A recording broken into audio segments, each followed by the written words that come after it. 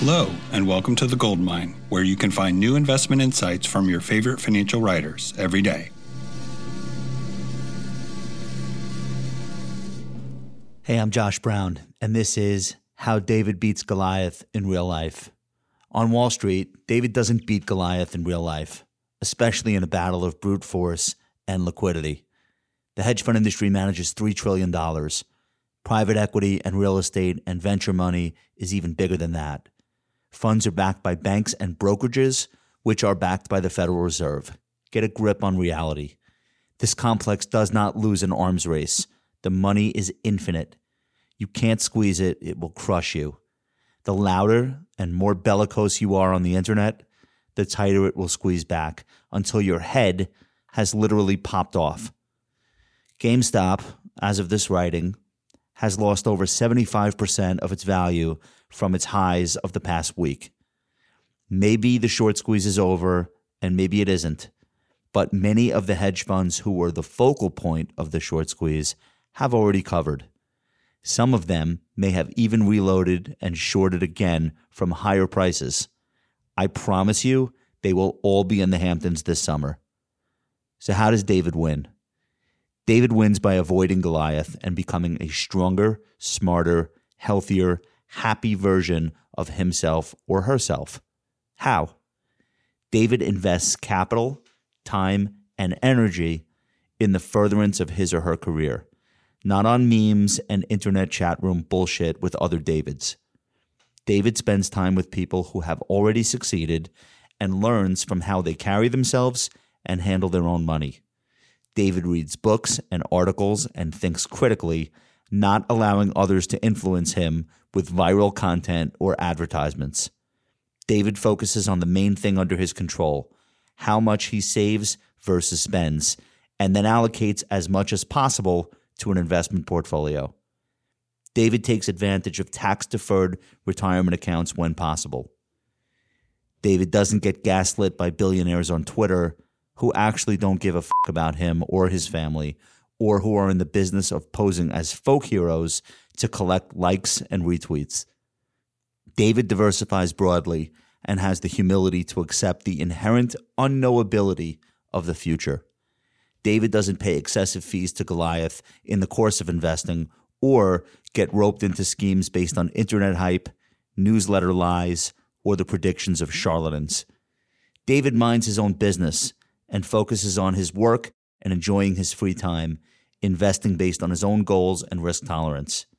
He doesn't throw away his time on provocative, negative information about politics, conspiracies, or class, gender, and racial warfare. Easier said than done. Warren Buffett once talked about the paradox of dumb money. He said that the moment it realizes that it is the dumb money and acts accordingly, it ceases to be the dumb money. Accepting your limitations isn't the same as admitting defeat. It's how you succeed, because you stop playing the wrong game and start playing the right one. As a retail investor, you have many advantages over the professionals. Pros are judged on nonsensical bullshit like 30-day returns versus a benchmark, quarterly performance, upside and downside capture, rankings versus their peers, over and underweights relative to the index, and all kinds of other stuff that you don't have to even think about. Nobody is asking you. Unless you post it, your holdings and performance aren't under anyone else's magnifying glass. And thank God for that, because it's an unwinnable game played by consultants, CIOs, marketers, and a whole assortment of experts and assholes. I know these people, and outside of work, they're wonderful. The best people.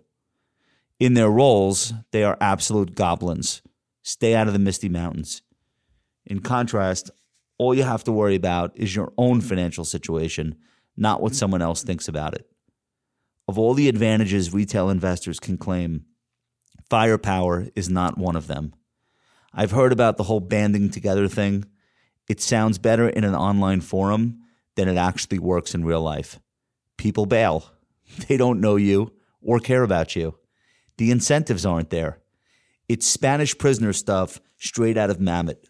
Who's going to break in the interrogation first? Who's going to panic before you panic? Wall Street has been watching punters come and go for over 230 years. Some show up with a lot of misplaced confidence and are quickly stripped of it. Others show up convinced they have a system, and the street takes a particular delight in dismantling the arrogance and the net worth of these folks. When a rich player tells Las Vegas he has a system, they send their plane to come get him. When traders arrive to make their mark and rip a chunk out of the markets, it does happen, but it's very rare. Most are not successful. Search your feelings. You know I am telling you the truth. The good news is that you don't need to play Goliath's game, as ill-equipped as you are to play it. Your game is actually a higher probability one. It's winnable. People are winning it all the time. My life's work as a financial advisor is to help them realize this and execute on it. For more of my insights, visit thereformbroker.com. Thanks for listening. This podcast is for informational purposes only and is brought to you by Ritholtz Wealth Management. Clients of Ritholtz Wealth Management may maintain positions in the securities mentioned on this podcast. If you're new to investing, check out liftoffinvest.com to get started with us today.